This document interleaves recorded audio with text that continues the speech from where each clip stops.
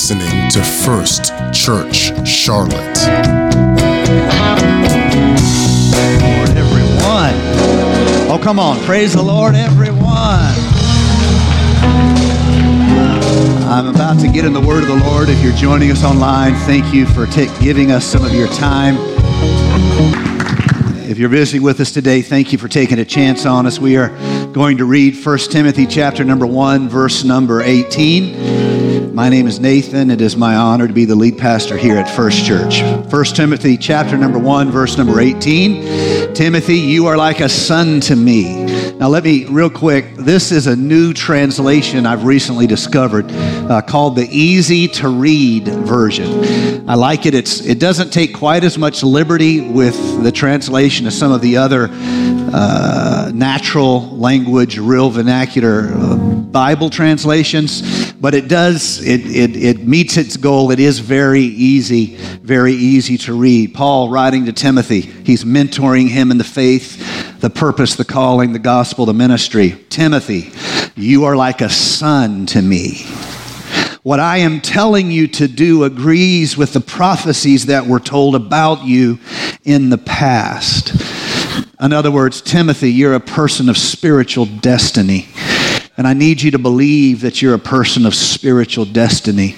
Because if you don't believe it, you're going to have a hard time doing what I'm asking you to do, which is to fight the good fight of faith.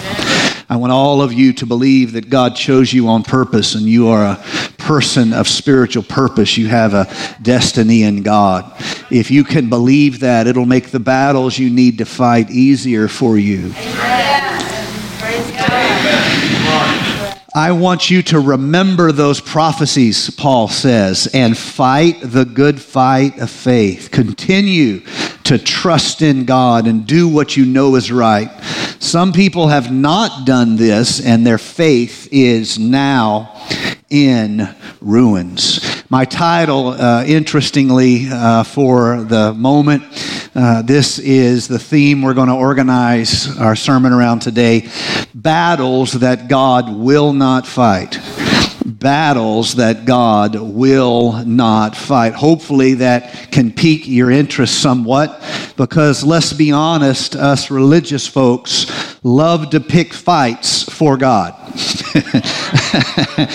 We love to pick fights for God. And there actually are some people that when they go out and they get drunk, what they do is they pick fights for other people in the group they are with. I had a friend, I haven't seen him in a couple of years, but I knew him for years, and I did sports with him, and he had a girlfriend, and they went out to the clubs, which he wasn't in the church, they would go out to clubs, and she would always get him in a fight, and he would complain about it. He would say, my God, we're going out this weekend. I've already given her the speech. And sure enough, she would get him in a fight. Evidently, she had lots of things she wanted to fight about. She just didn't have very much ability to fight. So she said, I'll do the fight picking and you do the fight finishing. And it works out great until you go to jail, but I won't tell that story. We love to pick fights for God, but we don't necessarily consider the fact that there are some battles God will not fight. Now, the Apostle Paul, he wants Timothy to grow into his spiritual potential, not simply for the good of Timothy. He wants Timothy to grow into his spiritual potential because there is a city that needs Timothy to become who God ordained him to be. In your world, there are people that are depending on you becoming who God said you could be. And you can make a difference. Hear me, somebody, today. You can make a difference in your world by believing that God chose you on purpose. And God called you, and He did not stutter. And He has a work, a purpose, a destiny for you to fulfill. And can some church folks say amen? I want you to wage a good warfare, Paul writes to Timothy.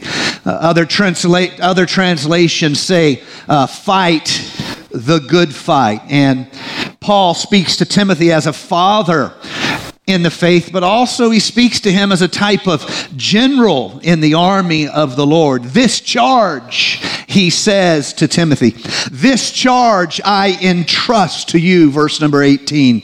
He is giving Timothy marching orders.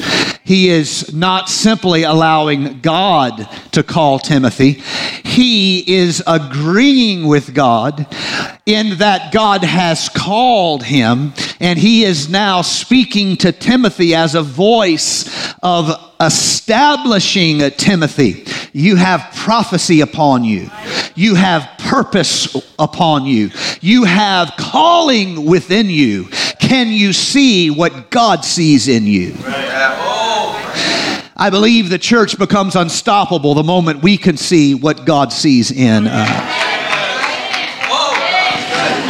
I think one of the great transformations that happened in the first century church is upon the day when the disciples received the gift of the Holy Spirit and that divine word flowed through them and they spoke in that symbol of the Holy Spirit, divine tongues, and they're transformed. And it's as though God told them he was going to do it. Then he told them to get ready for what he was going to do. And then he got them gathered to receive what he had promised them he was going to give them. And then he gave it to them. And they said, man, he really meant it, didn't he? That's right. Sometimes all of us need to believe that God has a greater vision for us, our potential and our calling, than we have for ourselves. In fact, I'm sad to say it's usually worse than that. We spend most of our energy telling God that he's wrong about what he said we could do. We talk ourselves out of it, and we rebuke the Lord for saying something spiritually possible about us. This charge I give to you, Timothy. Paul speaking like a superior officer. Paul speaking like a general. Paul saying, this charge I give to you. You have duty. There is a work that remains to be done, and I'm asking you to report for duty. Spiritually speaking, Timothy is no longer a civilian, but now he is a soldier in the army of the Lord. And I don't know how many of you grew up in Sunday school, but if you did, maybe you can help me out on this. I may never march in the infantry, ride in the cavalry, shoot the artillery. I may never fly over the enemy, but I'm in the Lord's army. Yes, sir!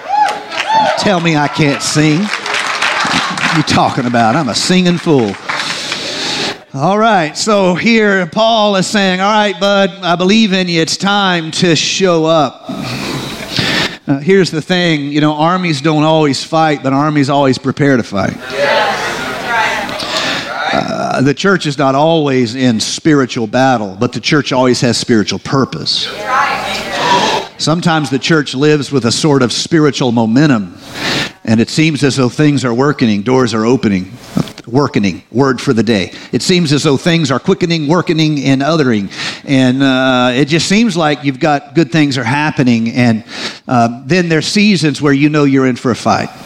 It's tough to fight all the time. I know there's some type of Christian that never learned that. They think that's their calling in God to fight all the time. And that would be fine if they would fight the enemy, but you really like fighting other Christians, and that's fine for them. God bless them. Armies don't always fight, but armies are always preparing to fight. The army fails when it is called upon to fight, but there's no fight in the army. You see what I'm saying? And so armies fight. It seems simple, and yet this reality is true that we're always girding ourselves for a fight. We may not always be in the battle. That's an exhausting way to live. I don't know if you've lived that way a little bit, but if you have, honey, you know what it is. You can't even get good sleep. You fight in your sleep, right?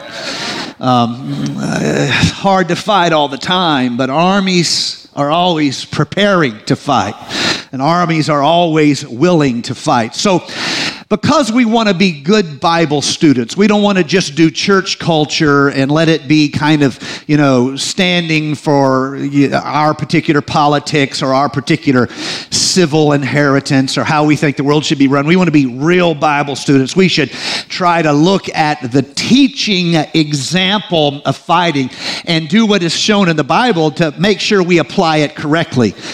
We are warned in the Bible against misapplying this teaching example of fighting in a wrong way. Paul, in a couple places, does this. One place particularly, he is very, very direct with it. And he said, look, our fight is not a fight of violence. It is not some type of army against army of this world, nor is it some type of a tribe against tribe, people against people of this world. All of those things represent the desires and lusts of the flesh. Why do you war among yourself? It's your lusts that are warring within you, the apostle would say.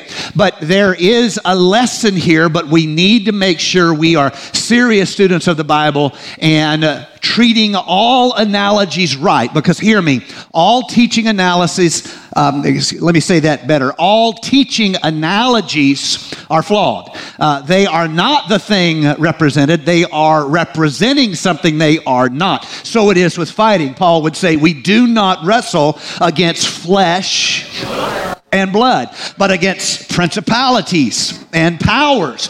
There is a spiritual component, and if you misunderstand that, well, you will be one of the soldiers who causes more trouble than you do advancement of the army. So as good students, before we claim the right answers, let's ask ourselves the right questions. And so here are some good, helpful questions for all Bible students to ask and answer. Number one, are there battles that have already been won?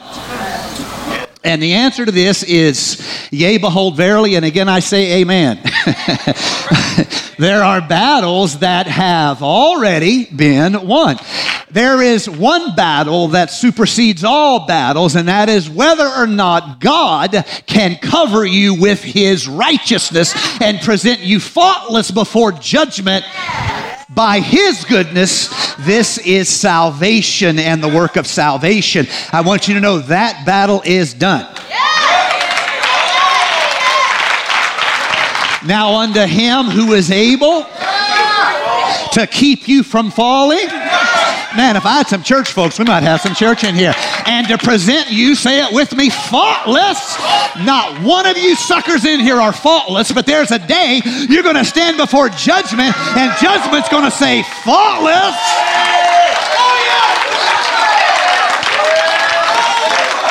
There are battles that have already been won. In fact, had the princes of this world known that they were up for a fight, they would have not crucified the Lord of glory and then lost the battle. That's why as Christians, there is a future we look forward to that is not at risk. It's not in doubt.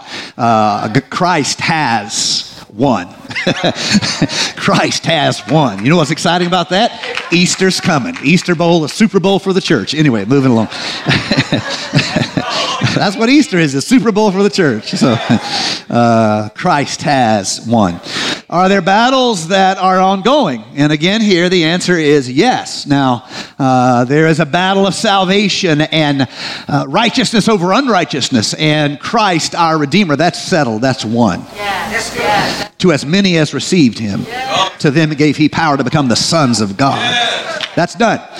Are there battles that are ongoing? Yes, until Lucifer is bound. Lucifer represents a spiritual stealing, killing, and destroying.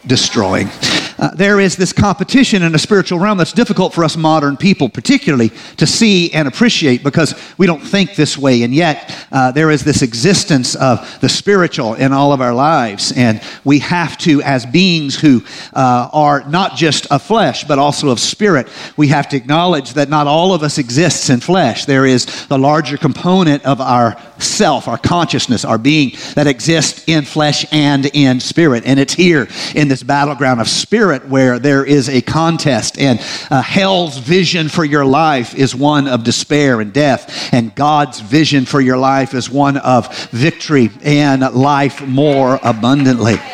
Until Lucifer is bound, until the nature of humanity is changed, there are battles that are being fought right now and must be won. So, question number one, is there battles that's already been won? Yes. Are there battles that are ongoing? Somebody say yes. Number three, this is the one you probably haven't heard taught, and so hopefully it will pique your interest, and that is this. Are there battles that God will not fight? And the answer here is, si, senor. There are battles that God will not fight. We're not called to fight every battle because so much in life is not worth fighting over. You do it your way. It's fine. Guess what? I didn't pay your light bill. You do it your way. I prayed, Lord, everybody who needs a shower today, give them a shower. I didn't know it was going to rain all day and everyone's going to come in wet. You do it your way. You see what I'm saying? I'm just having fun with it because you know how I do. But you do it your way. Most things in life aren't worth fighting over, you see. We try as best we can to get along, but there are some things worth fighting over. But it needs to be something that is intentional and spiritually purposeful. There are battles that God fights on our behalf because we can't fight them. And there's battles that God will not fight for us. Come on. Because if we don't value it, it is not for us to possess. Yes. Two examples in Scripture. God fought Pharaoh for them. Read Exodus 6 and 6. God fought Pharaoh for them. He did not ask them to fight Pharaoh. He asked them to pack a bag. Right. And God fought Pharaoh for them. But when they got to Canaan, God wouldn't fight for Canaan for them. He told them, you're well able to do it. Yeah. That's right. You can read that story, Deuteronomy chapter number 1. Here you have God saying, here's a battle you can't win. I'll fight it for you. And here's God saying, here's a battle I won't fight. Yep. If you don't want it, you won't have it. There are battles that God will not fight. Now, all right, let's just keep this whole introduction spinning over here. As I said in the earlier service, like Don has, he used to be a DJ back in the day. He had his fro rolling. I know that's hard to imagine, but he had his fro and he had his turntable over here, and he was ready to roll. And Venice was out in the audience. She wasn't, because it was a club. You wouldn't go to those sinful places. She was a church girl. But if she had been in the club, like backslid that night, she'd been like, hey, and he'd been like, anyway, we have this whole idea over here spinning like a record. People shaking their head and looking at me. I'm not even looking at my parents. I know what that's going to be. So that's just spinning over here, okay? Now, let's talk about something that I think is like the elephant in the room. It's like an elephant in the room. And that is what is going on right now in the invasion of Putin's army into the nation of Ukraine. It is the biggest thing going on in our society and our culture right now. I want to start by saying I am not doing politics. I want to be 100% clear on this. I am not doing politics when I say this. I have personal politics. And if we were not in a church setting, I'd be glad to have any number of neighborly conversations about this issue with you. I have politics, but there is no personal politics that matter more than the gospel I represent. And so when I stand in this church, I will not give you my politics and hide it behind some, pick the 3 scriptures that agree with my politics and then give it to you like I'm the guy who got it right and you're the great big waste of space. No, not doing that. Not doing politics, but I am going to talk about the strange experience that has happened in recent history. This strange experience that has happened that goes like this. We as a nation took our army out of Afghanistan. We had invaded Afghanistan because they were sheltering the Taliban, and the Taliban had supported the attack on America. So we called up Afghanistan people. We called the president. We said, you have to banish Taliban. If you don't, it's going to be on like a chicken bone. That's how country people start a fight, if you didn't know. Now, my wife's from the country. I'm a city slicker. But she taught me how to say that. If I don't do what she says, she said, buddy, it's going to be on like a chicken bone. And I crawl right under the bed and throw my wallet out from under the bed. That's how that works. And so We said, look, you guys have to banish and kick the Taliban out of your country because they came here, they killed 2,000 of us, and you harbor them. Their training camps are there. Their money is there. Come on, guys. And Taliban, of course, honor, no, we won't do it. And so that's how we end up there. Wars are easy to start. They're hard to get out of. So don't fight with people unless it really matters. It's just hard to get out of them. And so we got in there, and so nearly 20 years later, we leave. Now, personally, that I would tell you, it was a hot mess. It was a hot mess. That's just how it looked. But I'm not in the Army. I don't have. That's not for me to say. We were shocked, not just us, but the whole intelligence community, the military, all of our allies. We had been there nearly 20 years. We spent nearly $6 trillion with a T, dollars on that war, and they wouldn't fight. I'm not saying all of them wouldn't fight, but the people who should have held the institutions together, they went to the central bank, filled all their luggage with money. They left their underwear in Kabul. They filled their... Where do I come up with this stuff? Y'all pray for me. They filled suitcases with money and they left. Now that shocked our whole intelligence establishment. The generals are like being interviewed on CNN. They're like, here's what we know. Afghani people are not cowardly. They grow up fighting. They know how to field strip an AK-47 before they can do the 3 R's of reading, writing, and arithmetic. They're not afraid, cowardly people. And when they fight, they are formidable. As many an empire, all the way back to Alexander the Great, has discovered. When they fight, they take names and, why wouldn't they fight? Okay, here's people, we have spent $6 trillion, 20 years of training, and they won't fight. And they're not cowardly people. That's right. On the other hand, here comes Ukraine. Nobody expected that to last 24 hours. Right. Even the Ukrainians are surprised. They're like, how about them apples? Last night I read a tweet where one of the women volunteers in Ukraine sent a tweet. She said, we just want to let everyone know that after this is over, NATO is welcome to join the Ukraine.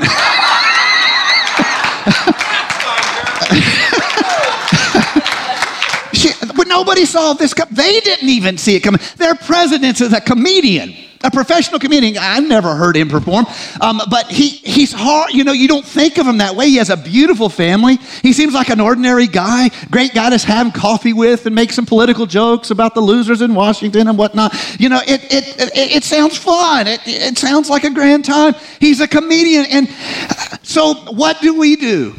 We know the Russian army is way bigger. We know.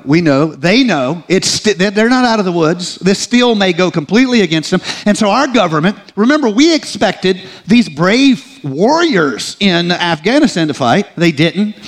We didn't expect the Ukrainians to fight because they represent more kind of the West, kind of, we want to make money, we're kind of decadent, I'll argue with you, but as long as it's at Starbucks, you know what I mean? Because I'm not doing without my coffee, you know what I'm saying? I will fight if you'll bring Starbucks, but if the Starbucks cart stops coming, I will take a selfie and leave.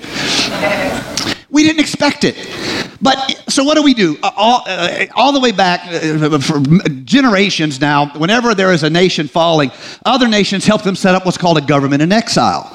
And a government in exile is when the leaders that are as much sovereign authority over the country as possible, you take them out of France in World War II, or you take them out of Spain in World War II, or World War I, you take them out of Belgium. You see what I'm saying? They're governments in exile. So our government we aren't trying to not have them fight. We're just doing what governments always do. So we call up the president of Ukraine and we're like, hey, we're going to send a helicopter and we'll pick you up and we'll set up what we always do, a government in exile to represent the interests of the people. And here you have a comedian. Nobody saw this coming. Here this comedian is saying, you will do what?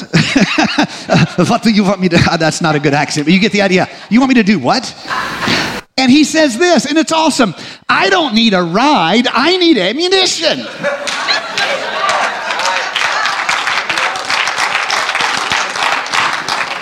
In the same manner that our whole intelligence, military, political government was shocked when the Afghanistan, which are formidable warriors, would not fight. We're all shocked when people with Western values, as it were, decides to fight, and they're fighting like it's ridiculous. I mean, when's the last time you saw a video of school teachers making Molotov cocktails? Right. All I say is you do not fight with those women. You take those women to the mall, they want shoes, honey, you buy them the honking shoes. They will show up at your house with gasoline. That explains a lot about my marriage, just so you know. It's unbelievable, and the whole Western world is shocked by this. Now, I actually have thought a lot about. I've thought about this every day this week, and that's kind of where a lot of this comes from, because we expected the warrior Afghani people to fight, and they didn't, and we didn't expect the Ukrainians to fight, and they did. And so, you can think, and I have, what's the difference? And there's some obvious potentials that come to mind. Maybe the mindset and the cultural values and inheritance of Afghanistan struggles to value what the West values. Maybe they struggled to, why would you care about freedom of speech? And what's the big deal over rule of law and property rights? I mean, who cares? And of course, we don't want to be careful not to group people as all. I'm just speaking in a kind of generalization, but we have to be careful with that, because there are Ukrainians who support Russia's right to take over, and there are Russians who are protesting being arrested by their own government because they don't want to invade their neighbor. They've got friends, family, cousins, aunts, uncles, parents there. They don't want to do it. So, but as kind of from big picture, top down, maybe the Afghanistan's people, the Afghan people, they would not fight when what was at stake was Western values, but when what was at stake was Islamic values, they died by the thousands. Do you see? They fought, they blew themselves up. They fought for what they cared about. They fought for what they valued. On the other hand, here you have this Ukrainian country that doesn't have near the army, doesn't have near the armor, doesn't have near the planes, the missiles, and they're fighting like crazy. What's the difference? They're not warriors from their children, from their early age. They don't start out field stripping AK-47s before the age of 10. And here you have, like yesterday, a teacher was killed, and there's a picture of her I saw on Twitter, and she's sitting, and she looks like a perfectly pleasant, lovely person. She's not. She is a kindergarten teacher, something early years, and she's famous among her friends for being a gardener. But she died yesterday, killed because she's fighting. What makes people fight? And this is the nearest I can get to trying to understand this and be fair. Remember, we're not doing politics. This is just us trying to understand what makes people fight. When you really value what is at stake, you will fight. And if you do not value it, you won't fight for it.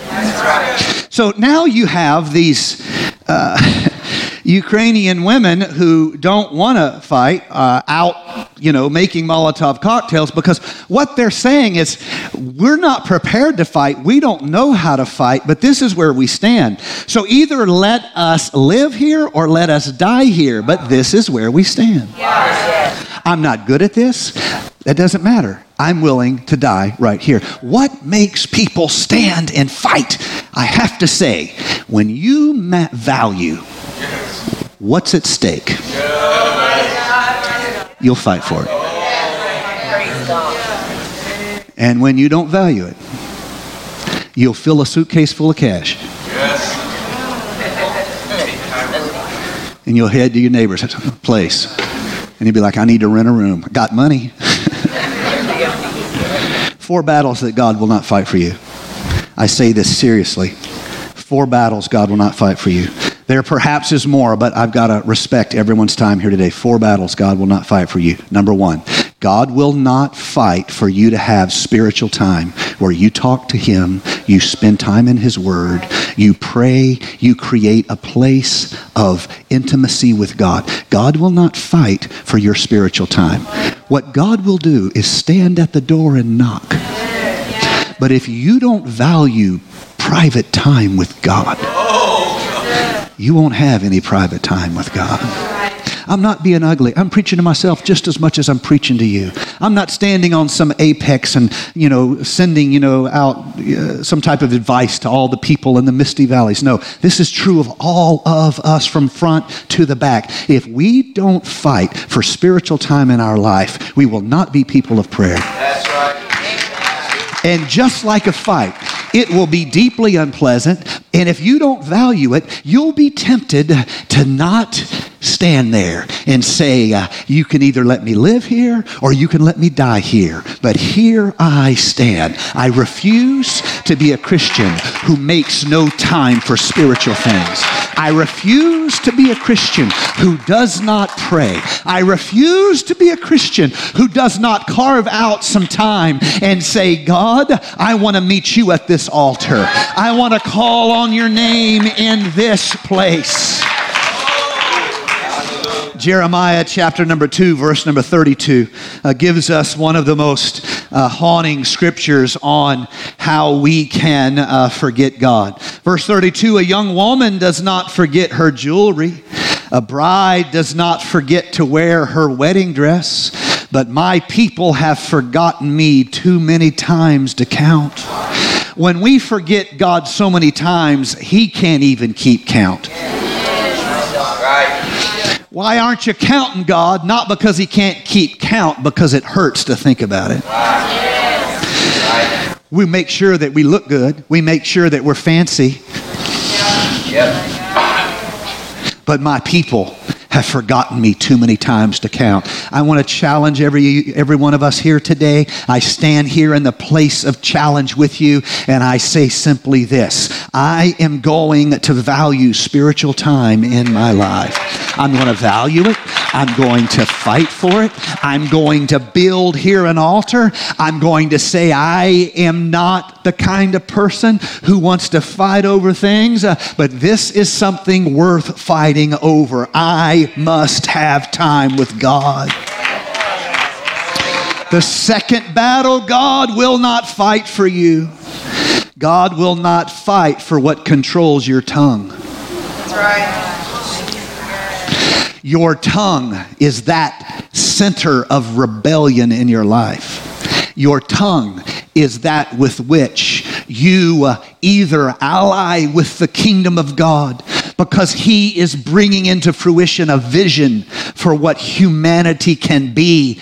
He created us. It was not accidental. There was purpose to it. And spiritual rebellion is when an entity, a person, a spirit, an angel tries to change the vision of what humanity was supposed to be into something that it was never supposed to be, which ushers in real spiritual contest where hell wants the world to end like this and heaven wants the world to end like this. And we caught in the middle, vote with our own sovereignty, with our own time, with our own word of faith, with our own accomplishment, just as God accomplishes and begins and ends works by speaking, so we began and end works by speaking. James said, your tongue is like a very small rudder on a ship.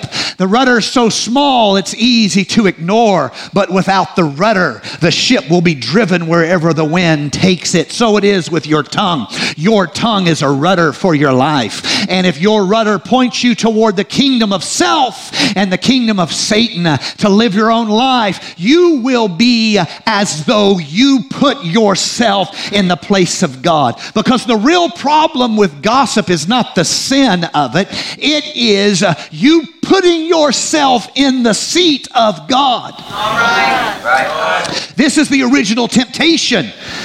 Eve, eat of the apple, not the apple, but the fruit of the knowledge of good and evil. It may have been an apple. Who knows? I know it's been stuck in my throat my whole life, but that's a different issue. The fruit of the knowledge of good and evil. Eat of this, and then you won't need God for good and evil. You can decide for yourself what good and evil is. This is what the gossiper does. They decide for themselves who in the church is good and who in the church is evil. This is what the gossiper does. Who in the church is really trying and who is not trying. Who is good and who is bad. I want to say to all the pistol packing mamas, lay that pistol down. Get out of the role of God. Quit deciding who is good and who is bad. You don't have to ally yourself with their life. You don't have to support their hobbies. You don't have to go with them to something that is of the flesh. But you should not be the word, the rudder that steers judgment and character assassination toward them. God will not control your tongue. You have to fight the battle for the little red devil behind the pearly white gates, as old-time preachers used to say. James 1, verse number 26. If anyone among you thinks he is religious and does not bridle his tongue, but deceives his own heart, this one's religion is useless. Just say what you mean, James. Take your time. Say what you mean. I'll just say here. The third battle God will not fight for you is the battle for your conscience. It's so easy for us to be Christian and kind of try, not really try. I'm not being ugly. I'm preaching to me too. It's so easy for us to have a form of godliness, but not have the demonstrable power of life change that means testimony. The best example of this in the scripture, and I'll preach this some other time, but I'm going to give it to you today at a 2-for-1. You get a 2-for-1 discount. Are you ready for this? All right, so the best story of grace and what I'm trying to say about how this can be a battle of your conscience goes like this. Jesus shows up at the pool of Bethesda, and there's a lame man who's been lame for 38 years. Bethesda is a place where there's a well, and there's 5 well and a pool, and there are 5 porches built around that pool. Now, what does Bethesda mean? Bethesda means a house of grace. Yeah. Let me tell you a truth about houses of grace. They're filled with sick people. That's right. That's right. They're filled with hurting people. They're filled with broken people. You should beware a house of so-called grace where they run all the sick people off. Yeah. This place is full of people who need help. This house of grace is full of people who need healing. They need a second chance. Thank God that the church is a house of grace. You can come here at any stage of your life. It may be good, it may not be so good, but you're just as welcome as the most churchified of the churchified folk. You are just as welcome. All you have to have is a desire in your heart to say, Jesus, thou son of David, have mercy on me. And you're welcome in the house of God. And you know what the house of grace does? It covers sick people. Don't look down your nose at sick people. Some of us have been sick for 38 years too and still not well. That's a different issue. I'm going to give you some insight into that. But God will challenge you even if you're covered by grace. Even if you're covered by grace, God will challenge you. You want to know what happens? Jesus shows up. He sees this man there 38 years. And what does Jesus say to him? Would you like to be made whole? Now, this seems like a cruel question. It's not a cruel question. Let me tell you the truth about grace. We can turn grace into a crutch. Y'all mad at me yet? I ain't mad at y'all. I love y'all. I'll give you a double kiss after church. Just let me know. COVID on both sides of your face. I don't have COVID, but you get the idea. Here's a guy, he is so comfortable under grace that he is sheltering his dysfunction. Now, Jesus will cover you with grace, but part of the gift of Jesus is that when you're a son, you get more than grace, you get chastening. Yes. Don't give me a church where there's only grace. You need chastening too. Now, it's not your brother or your sister's job to chasten you unless you have a mentoring relationship with them. But grace covers and Jesus challenges. Jesus shows up and says, I know you're covered by grace, but would you like to be made whole? We can get in the habit. We come to church as a reassurance that God is still with us, but we're really not trying to change the bad choices we've made in our life. We've got things hid around the house that God is not pleased with. And yes, grace is covering us, but we're not well, we're not whole. And you know who suffers? Who suffers is not the other people in the house, it's the people you could have been a testimony to.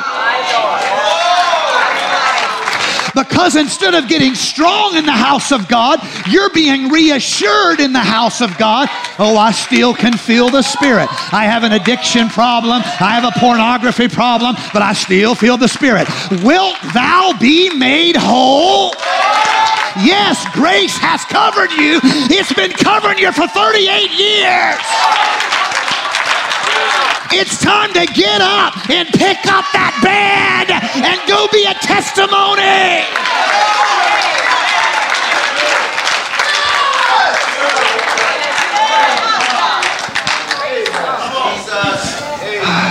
God will not fight on behalf of your conscience. You have to want to live right.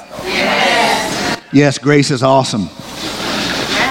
We need to write some praise songs about chastening. Dear Lord Jesus, slap me again, just slap me again. You know I've been wrong, I've been a sinner, sitting in the pew thinking I'm saved, I might not be, who knows, I need to get to the altar. Just write those things down. I think that song will be a real blessing to somebody.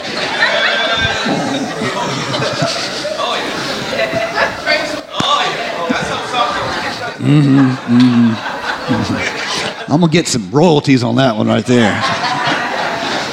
All right, so God will not fight on behalf of your I almost said husband. Oh, Lord, God will fight on behalf of your husband, just so you know. Jesus, take the wheel right over there, second row. Amen. God will not fight on behalf of your conscience. You have to want to be right. That's why he tells you to confess. He doesn't confess for you. You have to want to be right. He tells you to repent. He doesn't repent for you.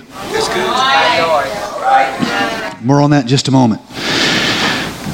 Let me show you this in the scripture. God won't fight this battle for you. 1 Timothy 1, this was our text we read together. This charge I entrust to you, Timothy, my child, in accordance with the prophecies previously made about you, that you may wage the good warfare, holding faith and a good conscience.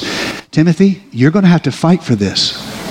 You're going to fight for your faith, and you're going to fight to do the right thing. You're going to fight to do the ethical thing, not to just be a so-called religious person who uses the church as a type of virtue signaling in their community, but when it comes to business, you don't want to do business with them because they'll cheat you on every corner in town. All right, moving along. The last battle God will not fight for you is the battle for meaning. Now, what do I mean about a battle for meaning? We, all of us, are tempted to live the world's version of the good life, not heaven's version of the good life. You'll see this in a lot of prosperity doctrine, which drives me crazy because God does want to bless you, but not for the sake of making you the coolest kid in the class. That's right. God does want to bless you, but not for the sake of making you fancier so you can put all the people who made fun of you in high school to shame. Right. That's just vanity. Right. But God does want to bless you. You're his children.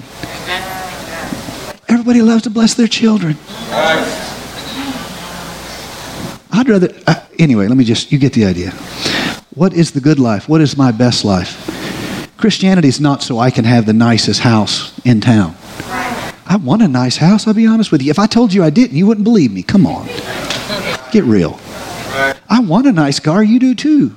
That's why some of you got nicer cars than me. I'm a little mad about it. We all want that. That's just flesh. And let's admit we're flesh. Okay? But the reason why God would bless us is not about us. It's not about what flows to us. It's what flows through us. And that includes me. That includes me. What is the good life? What is my best life? The world will tell you you'll be happy if you have lots of followers on Instagram.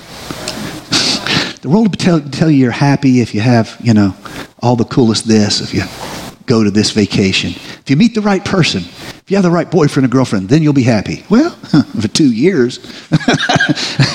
And then you have to fight for that relationship. Welcome to the word called marriage. You got to work on it. And so, anyway, I gotta move. Musicians, come and try to move this thing forward. I'll blame you if I go too long. Come on up here and sing that song I sang earlier about the Lord needs to chasten some people here today. What is my best life? I've got to fight for meaning. You see, there's a temptation for me to live by the world's meaning and not heaven's meaning. And I value my life by the standards of the world, not by the standards of heaven. So let me show you this to you very quickly. Joshua chapter number 24, something very interesting happens. This is the third message I'm going to give you for free today because I'm just feeling generous and it's tax time and I'm going to write y'all off on my taxes, okay? Joshua chapter number 24. He says this to the people. He's speaking for the Lord as a man of God. He says this, I, the Lord, gave that land to you. You didn't work for that land. I gave it to you. You did not build those cities. I gave them to you. And now you live in that land and in those cities. You have vineyards and olive trees, but you did not have to plant those gardens. Joshua said to the people, now you have heard the Lord's word, so you must respect the Lord and sincerely serve him. Throw away the false gods that your ancestors worshipped. That was something that happened a long time ago on the other side of the Euphrates River and in Egypt. Yet now you must serve only the Lord.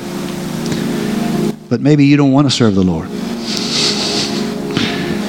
You must choose for yourselves today. Why today? Why today? I read that this week and I was like, why today? What's happening? The Lord's been committed to him for, almost 500 years. Why today? Choose today. Will you serve the gods of that your ancestors worshipped when they lived on the other side of the Euphrates River? That's Egypt. Or will you serve the gods of the Amorites who lived in this land? You must choose for yourselves. This is a big deal. You got to choose now. You got to choose today. And then Joshua gives us a little bit of insight why it matters now and today. I'll explain, but first let me say, a choice like this is never just about you. It's always generational. The proof of this is, as for me and my family, we will serve the Lord. Decisions like this are always generational. You don't just bless yourself, you bless your family when you choose to serve the Lord. Now, why today? Why must they choose today? I'll tell you why. Because up until this moment, it has been the era of easy faith. What do I mean by that? Up until now, they've had a lot of things that made faith easy. Give you some examples. They had a rock that followed them in the wilderness. And that rock was Christ.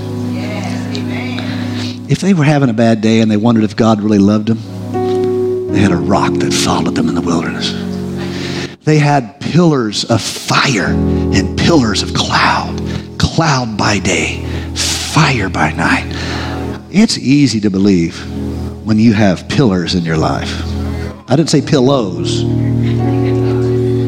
It's easy to sleep when you have pillows in your life. I said pillars. They had shoes that didn't wear out. My God, my wife needs some shoes that don't wear out. Or maybe that she doesn't want to replace. I don't know. Y'all pray for her. They have evidence after evidence after. Somebody say evidence.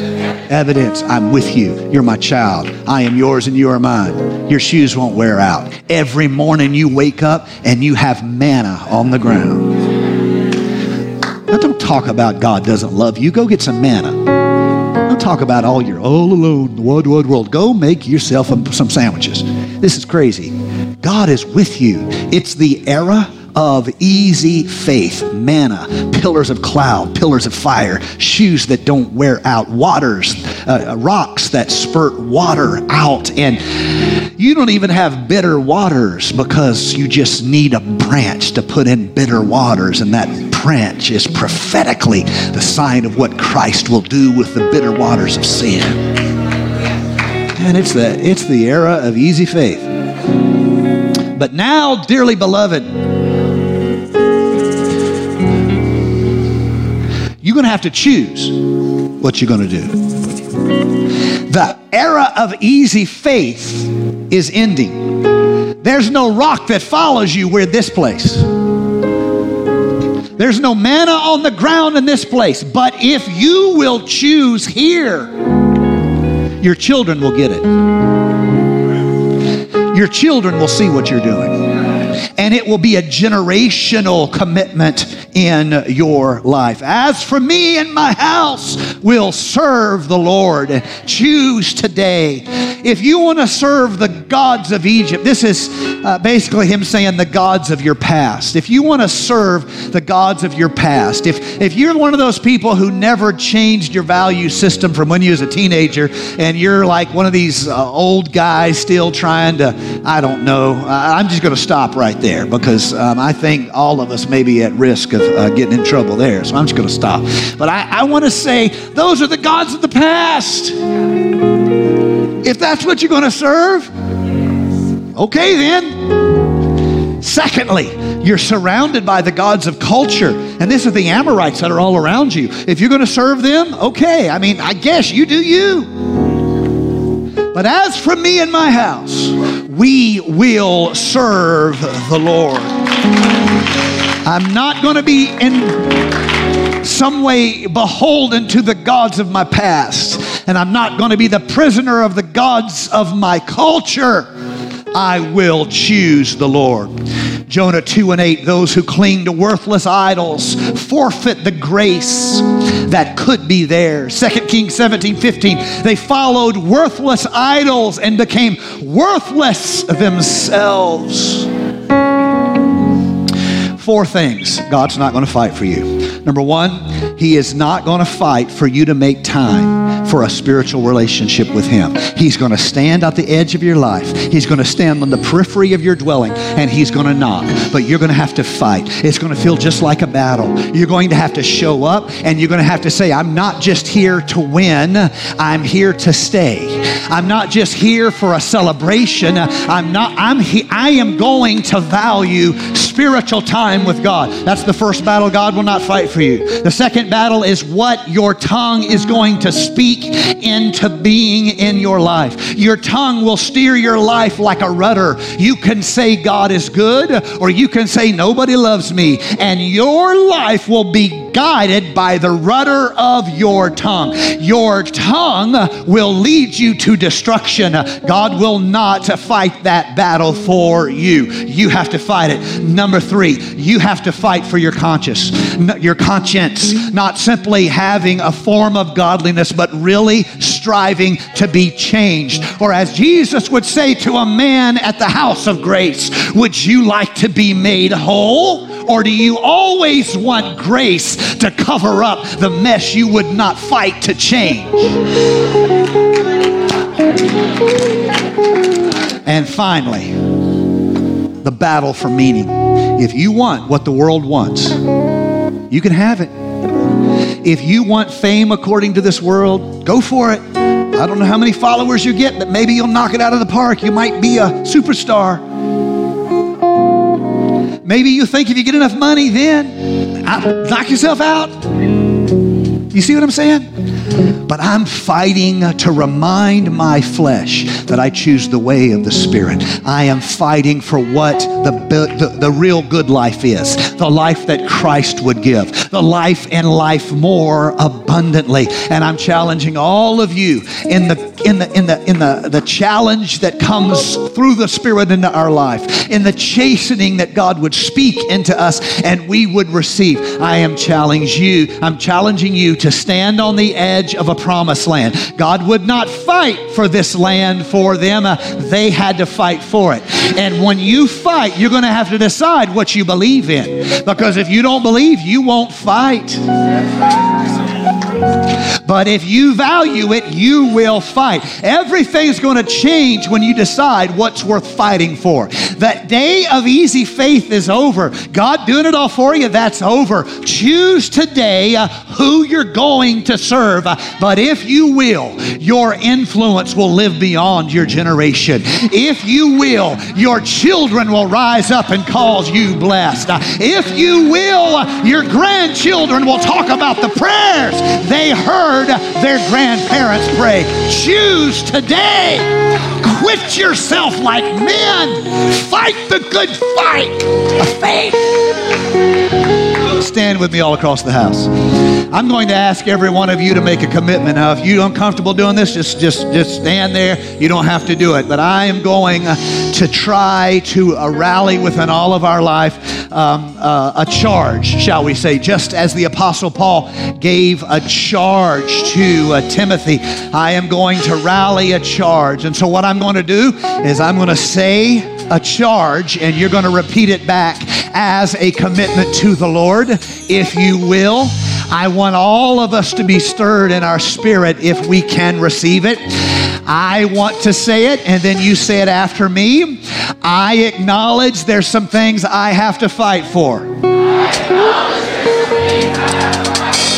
The first thing I'm going to have to fight for is spiritual time. I decide today to fight for spiritual time in my life. I will not accept excuses. I will not play the victim card. I will make spiritual time in my life. I will fight to control my tongue. I know my tongue can either curse me or bless me. I will fight for control of my tongue. I will fight to have a good conscience before God. I will not simply take advantage of God's grace. I will fight to show Him my good heart. He's done so much for me. The least I can do is fight for a good conscience. I will let God set my meaning. I feel the Holy Ghost in this house. Come on, say it with me. I will fight for meaning. The world will not tell me what is important. The world will not tell me what is valuable. I will fight for God to be my value.